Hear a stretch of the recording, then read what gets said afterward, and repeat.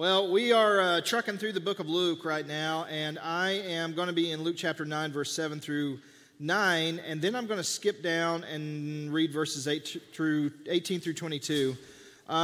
This is it's an odd patchwork of passages because in the middle of this, Jesus does something that all four Gospels talk about, the feeding of the 5,000, and we'll be talking about that next week. It's a pretty incredible miracle. But tonight we're going to talk about who Jesus is in all of our lives. And I'm going to do something that I really don't hardly ever do. I heard a message set from a guy named Robert Morris. Some of you guys know Robert Morris this week. And it really just shook me. And I'm going to steal some stuff, okay? I'll just be blatant with you. But I'm giving him credit. I don't know where mine ends and his begins and his ends and mine begins, but there's some stuff of his in here that it'll kind of be interwoven in. But it was so good that I want to share it with you. So I want to be upright before that. So let me start in Luke chapter 9, verse 7 through 9. And it says this: Now Herod the Tetrarch heard of all that was done by him, being Jesus, him, and Herod was perplexed, because it was said by some that John had risen from the dead, and by some that Elijah had appeared, and by others that one of the old prophets had risen again.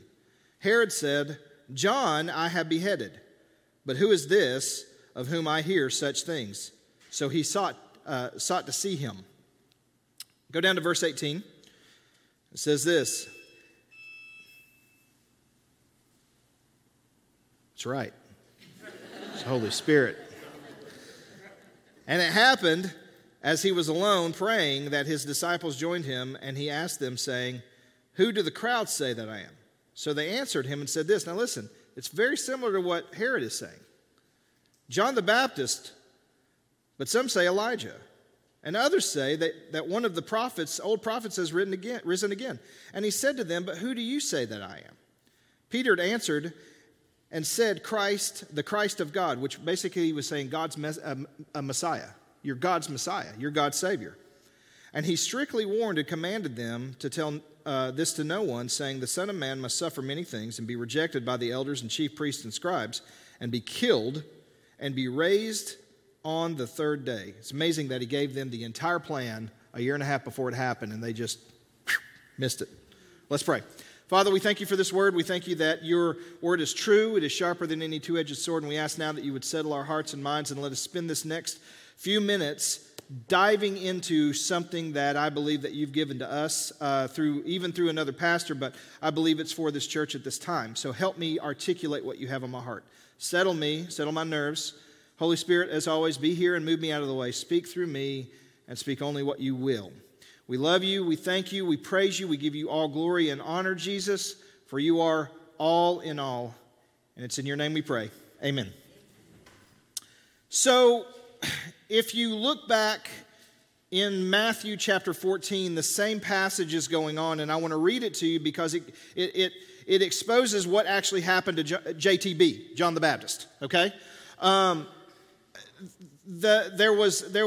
the Baptist was coming into the government, and he was condemning things that were going on in the government, and the government didn't like it.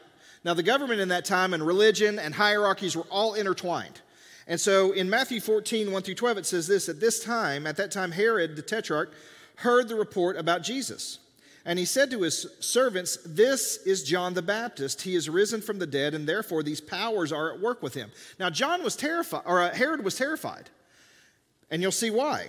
For Herod had laid hold of John and bound him and put him in prison for the sake of Herodias, his brother Philip's wife, because John had said to him, It is not lawful for you to have her.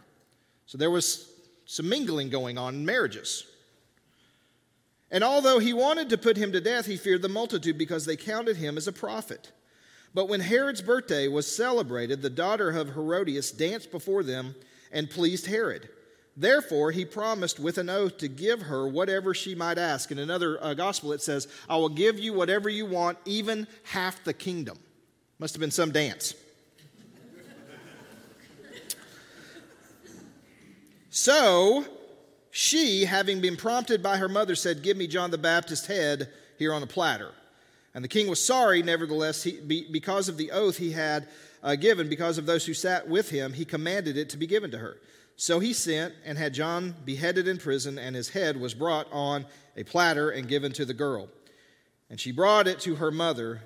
Then his disciples came and took away the body and buried it and went and told Jesus. Funny thing about this is that you think if I just preach the truth, if I just speak the truth, if I just kind of follow God's will, everything's going to be great. Ask JTB. So now Herod is upset because he thinks John's back. And if John's back, then some weird stuff is going on, but he's already hearing this stuff kind of matriculating up. Miracles are happening. People are following this man named Jesus, and he's got the same spirit that John had. He's speaking the truth. He's preaching the gospel. He's healing people. I need to meet him. I need to see what's going on. And so people are saying the same thing about Jesus that the hierarchy is. They're saying he's a prophet of old. He's Elijah. He's Elisha. He's come back from the dead. And after the feeding of the 5,000, his disciples come to Jesus and he says, well, I need to ask you guys something. Who do you say that I am?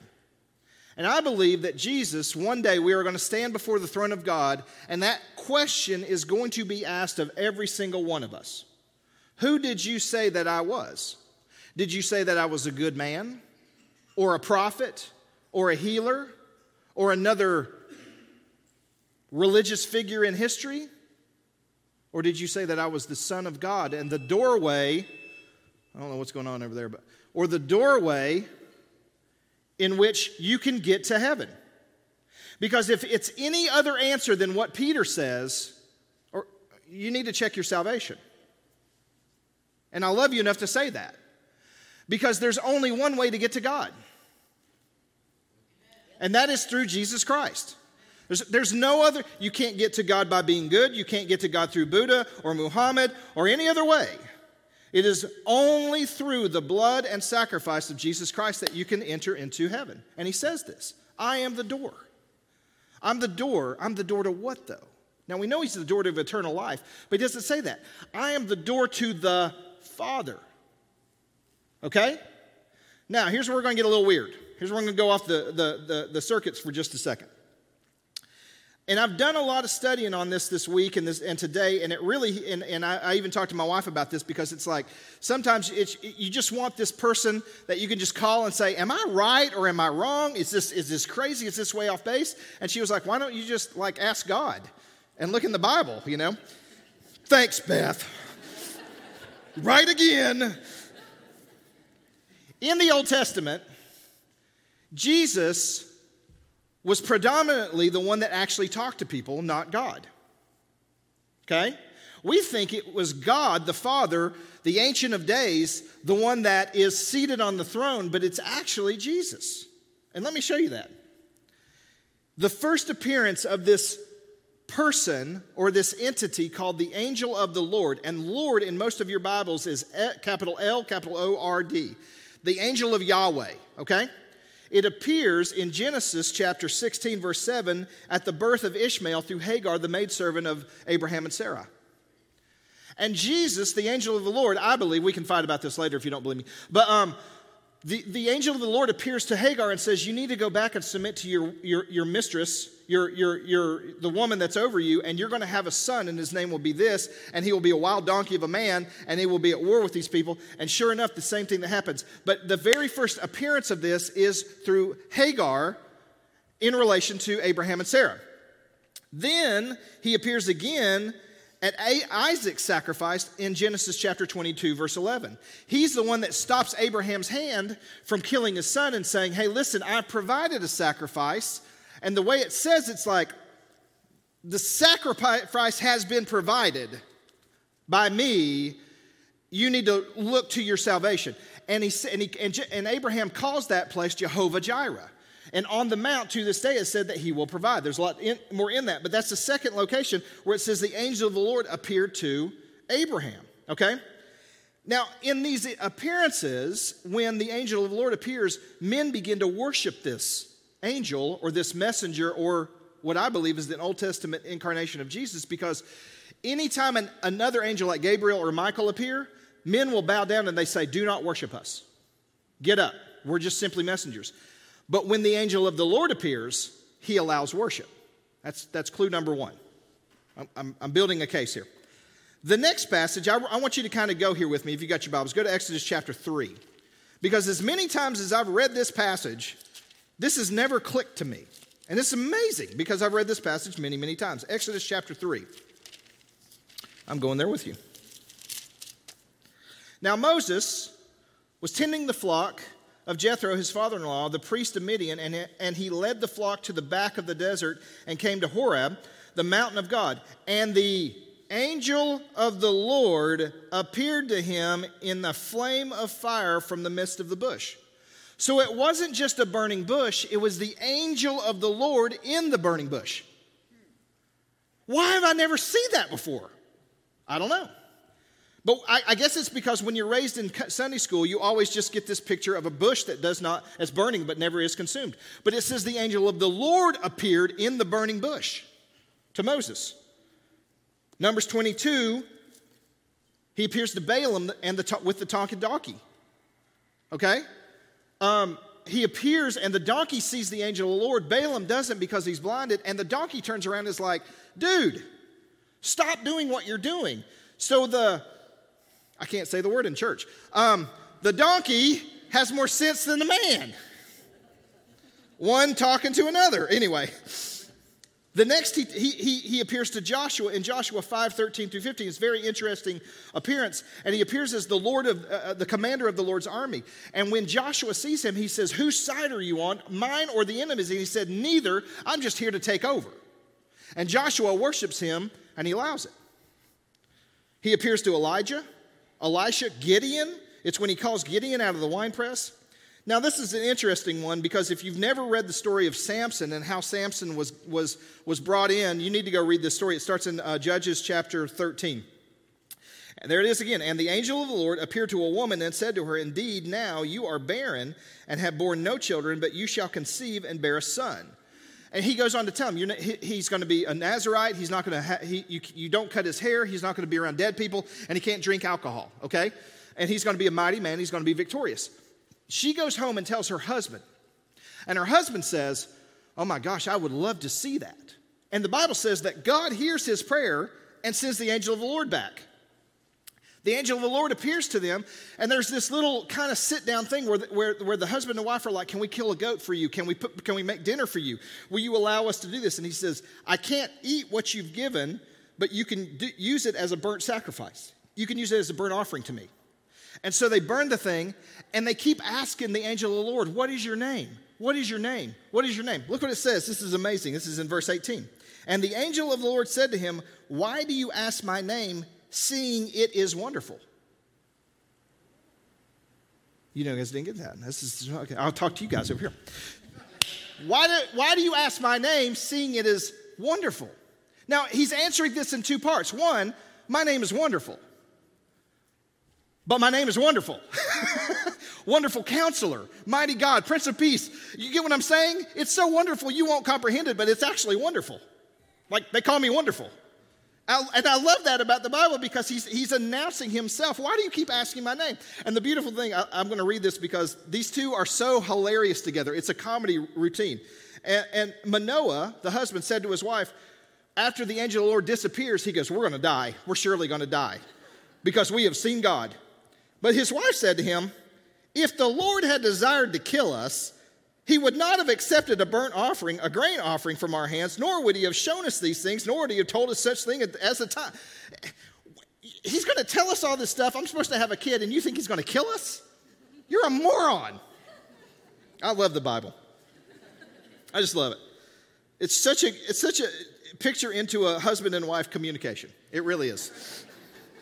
We're going to die now. Oh my gosh, you're an idiot. Okay. Exodus chapter 23, this one solidified it to me because this is where, at the point where I'm like, am I on the right track or am I on the wrong track? God, I need you to show me. So let's look at this right here. Exodus chapter 23. Again, I've never seen this before. Verse 20. This is God talking to the Israelites in the wilderness. He says, behold, I send an angel before you. Now, angel simply means messenger. Behold, I send an angel before you to keep you in the way and to bring you into a place which I prepared. Beware of him and obey his voice. Do not provoke him. Now listen to this, for he will not pardon your transgressions. An angel cannot pardon transgressions. There's only one man that can pardon transgressions. But it goes on. For my name is in him. But if you indeed obey his voice and do all I speak, then I will be an enemy to your father, or enemy to your enemies, and an adversary to your adversaries. And I'm thinking ahead, I'm sorry. But Jesus always said, I speak what the Father speaks, and I do what the Father does. And if you've seen me, you've seen the Father, because these things that the Father does, I do. And he says, you listen to him because I'm putting my words in his mouth. Is that not incredible? Now, why am I telling you all this? Because the only person, there's very few occasions where people saw God in the Old Testament. And I'm talking the Ancient of Days, the one who walks among the stones, the one who is seated on the throne. Moses was one of those. And he said, I would love to see you face to face. And God said, if you see me face to face, you will surely die. I will put you in the cleft of a rock, and you will see me as I pass by you. And the only thing that you can actually comprehend is the glory of me as I walk by you. Okay? That's it. He's that powerful. He's that omnipresent. He's that omniscient. He's that omnipresent in our lives.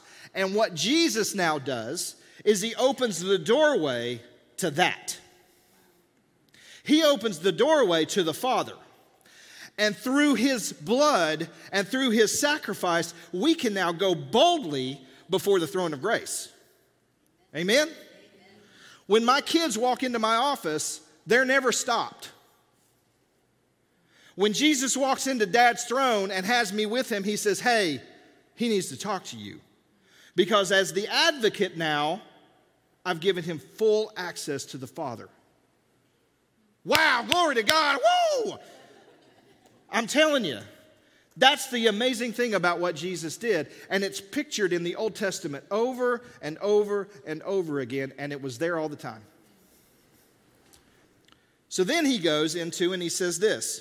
In Luke chapter 9, back in our text, he says, and he strictly warned and commanded them to tell no one, saying, the Son of Man must suffer many things and be rejected by the elders, the chief priests, the scribes, and be killed and raised on the third day. Now, I want to focus on this passage of the Son of Man, and again, I'm going to kind of go off into left field, but I've got something to say about this. The Son of Man appears in the Bible 107 times in the Hebrew Bible, and the majority, 93 times, it's in the book of Ezekiel, okay? 93 times, Ezekiel keeps referring to himself as the Son of Man. This is not a term about God. This is a term about Ezekiel. The Son of Man saw this, he saw this, he saw this. When Jesus comes on the scene in the New Testament, he begins to take on that phrase. The Son of Man must suffer many things. The Son of Man, the Son of Man. He begins to say this. And it's also found in the book of Revelation. In the book of Revelation, chapter 1, verse 13, it says, and in the midst of the 7 lampstands, which represent the church, okay? In the midst of the 7 lampstands, one like the Son of Man, clothed with a garment to the feet and girded about the chest with a golden band. In Revelation 14:14, it says, then I looked and beheld a white cloud, and on the cloud sat one like the Son of Man, having on his head a golden crown and his hand a sharp sickle. Now, why did John the Revelator write the book of Revelation? Is it all about end-time prophecy? Is it all about telling us that we're all doomed and that Abaddon's coming back and the whore of Babylon and all those things? No. Revelation 1:1 tells you exactly why he wrote this book. It's in the first 5 books, or the first 5 words. It is the revelation of Jesus Christ. Okay? If you are reading this book with anything other than that in mind, you're missing the whole point. Because this book is actually showing you Jesus revealed. Jesse calls me today, and he's in Matthew chapter 16, and he says, there's a passage in Matthew chapter 16 where Jesus looks at his disciples and he says, some of you will not die until you've seen the Son of Man revealed in his glory. And he's talking to his disciples. And Jesse said, what do they mean by that? What does he mean by that? And I said, well, there's Jesus the man and Jesus God. okay? And on the Mount of Transfiguration, Peter, James, and John get to see Jesus in his full glory. They hadn't died yet. Paul says, I was taken up into the third heaven and got to see him high and lifted up, okay? John, the Revelator, gets to see Jesus as Jesus truly is, the glorified Jesus. So some of these guys aren't even going to pass through death, and they're going to see me as I really am, not as me as the humble servant, okay? You follow me so far? Okay. But there's a correlation between the two. There's a correlation between Ezekiel and Revelation. And this is where I want to get to. And I don't want to get too confusing, but I want to tell you about this because this is where we're going to get. In Revelation, the book is kind of broken down like this. In the Revelation chapter 1, 2, and 3, Jesus is talking about the church. He's talking about 7 churches in particular, but he's talking about the church as it grows throughout time. If you look at the churches that he talks about, you can look at the timeline of churches from his death until now, and it is perfectly in order of the problems that we've had, the difficulties that we faced, and it lines up perfectly with history. And if they were in any other order, it wouldn't make sense. But he knows what he's talking about. But here's the amazing thing. At the end of chapter 3, you can fact check me on this one, Angela. She didn't believe me about Smith Wigglesworth either. She told me the man, when they died, they did a minor autopsy on him, and they found that he didn't have kneecaps. And that there was a space in his room that was about a foot apart, and in the hardwood floors there were divots. God, why don't we see your power anymore? We still have kneecaps. That's beside the point. Where was I at? Son of Man. Huh? End of chapter 3. Thank you so much. The word church does not appear anymore. That's it. The church is taken up. And we are now seated with Christ in heavenly places. Okay? All right? But in chapter 4, something weird happens. A creature appears. And this creature has 4 faces. Let me read it to you. Revelation chapter 4, the church as we know it is no more. We're now up with Christ, okay? But I think this is a visual of what the church actually truly is. And he says this, the first living creature was like a lion. The second living creature was like a calf or a young ox. The third living creature had a face of a man. And the fourth living creature was like a flying eagle. The 4 living creatures, each having 6 wings, were full of eyes all around and within, and they did not rest day or night, saying, Holy, holy, holy, Lord God Almighty, who was, who is, and is to come. Whenever the living creatures gave glory and honor and thanks to him who sits on the throne, who lives forever and ever. Then the 24 elders fall down before him who sits on the throne and worship him who lives forever and ever, and cast their crowns before the throne, saying, You are worthy, O Lord, to receive glory and honor and power, for you created all things, and by your will they exist and were created. That's what we're going to be doing. Because we're going to experience a being so magnificent that we will never get to the end of saying that for eternity. That's who we serve right now. Now, the correlation with the Son of Man and Ezekiel goes back to this. In Ezekiel chapter 1, verse 10 through 12, it says, As for the likeness of their faces, each had the face of a man. Each of them had 4, had face of the lion on the right side. Each of the 4 had a face of the ox on the left side, and each of the 4 had the face of an eagle on the back. Thus were their faces. Their wings stretched upward. 2 wings of each one touched one another, and 2 wings covered their body. Now listen to this. Each one went straight forward. They went wherever the Spirit wanted to go. They did not turn when they went. You follow me still? Have I lost anybody? All right, so we're talking about now what the church actually looks like. Because I believe these 4 things are indicative of the foundations of the church. If you look in the Gospels, I'll read this so I don't mess this up. Matthew represents the lion. Mark represents the ox, the suffering servant. Luke represents the man. It's the most human documentation that we have of Jesus. It's a longer representation of the crucifixion. He goes through more pain. It's all of the things that represents the man. And John is the eagle, which is the priesthood or worship, okay? So you have the lion, which is now spiritual warfare or prayer. You have the eagle, which is worship. You have the ox, which is service or humility. And then you have the man, which is grace and truth. The Son of Man is Jesus. Now, let me illustrate this. I want 4 volunteers. Anybody want to volunteer? Barb does. Come on, you chickens. Let's go. Let's go. Come on, Eric, and come on, Kathy. All right. Now, you're the eagle. I want you pointing this way. No, I mean facing this way. Face this way. Eric, come on up here. You're the ox. Come on over here. You're the lion. Turn that way. And you're the man. Turn around. Now, here's the deal. This is what it says. When the Spirit moved, the entire creature moved with it, right? And none of the heads moved. Okay? Keep your head straight. So, Barb, what are you? The man, the ox, the eagle. And the eagle represents worship. Now, the Spirit of God the Holy Spirit begins to move the church into the direction of the worship, okay? And so the whole being goes this way. You follow me. Don't move your heads. Keep coming. You're following me. What'd you say, Kathy? I didn't know what way I wasn't looking. You weren't looking. Now, you can't look. You got to keep your head. Okay, stop moving. Stop moving. Now we're going to go in the direction of the lion. The lion is spiritual warfare prayer. Don't move your heads. Barb, you got to come. Barb, we don't know where you're going. Can we link arms? No. Well, you can touch because they had wings that were touching each other. Yeah, come on, Barb. Keep coming back. Now we're going to go in the movement of grace and truth. Go forward, Steve. Go forward. Now I want you to stop. Lastly, we'll go in the direction of servitude. Come back this way. When service is moving, these 3 don't know where they're going. When the man is moving, these 3 don't know where they're going.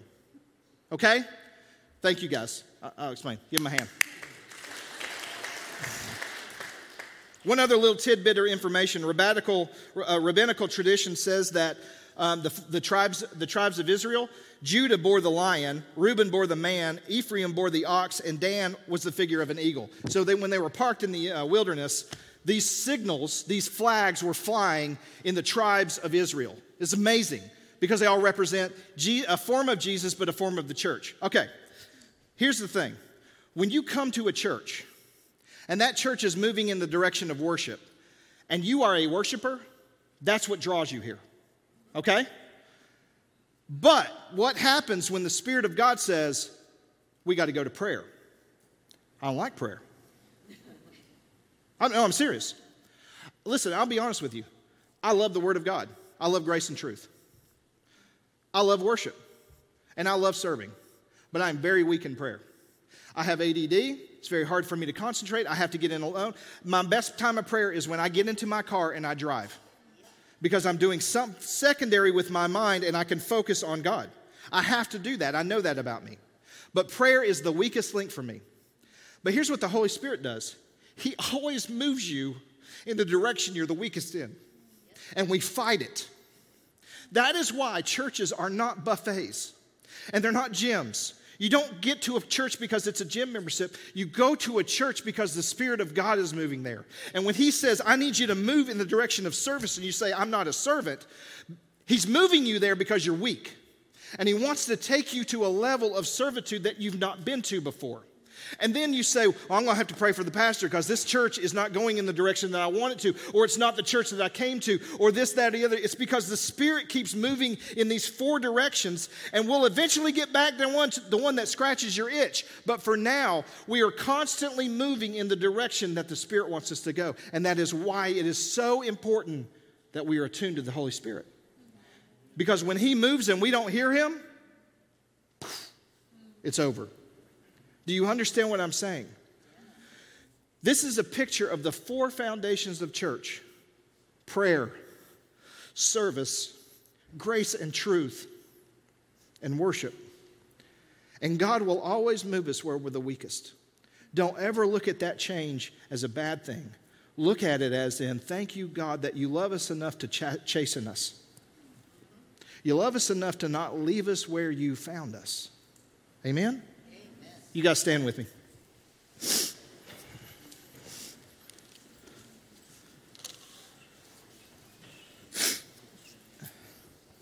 There are times where we follow through obedience because it's like, I genuinely don't know what is actually up and over the hill.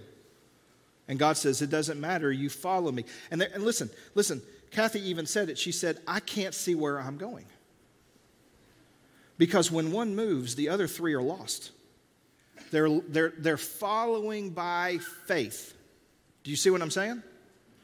And then when you might get a peripheral vision. You might say, oh, well, I kind of see what's going on. But until the Spirit moves in your direction and you say, okay, I see exactly where we're going. 3 out of the 4 times he moves you, it's totally by faith. Amen? Yeah. And it relates back. It's amazing how the Bible all interrelates. It's crazy.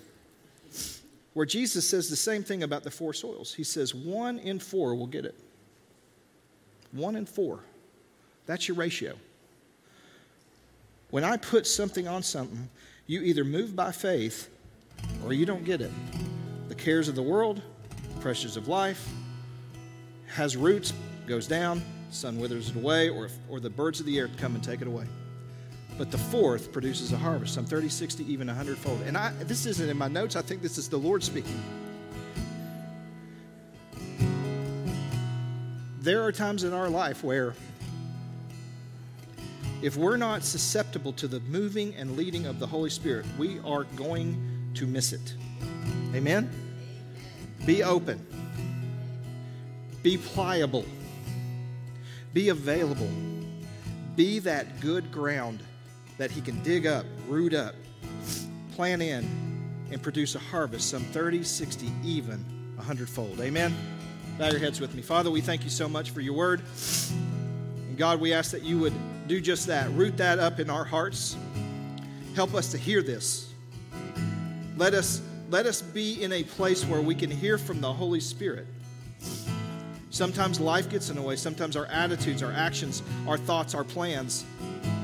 But who can stand before you, God? When you say move, we need to move. When you say stay, we need to stay. And God, we just ask that you would speak clearly to each and every one of us in our own lives this week about the leading and the direction of the Holy Spirit, whether that's through prayer, service, praise, or speaking the grace and truth of the gospel to people in our lives. Lord, I love you, and I thank you for it. And it's in Jesus' name we pray. Amen. The altars are open.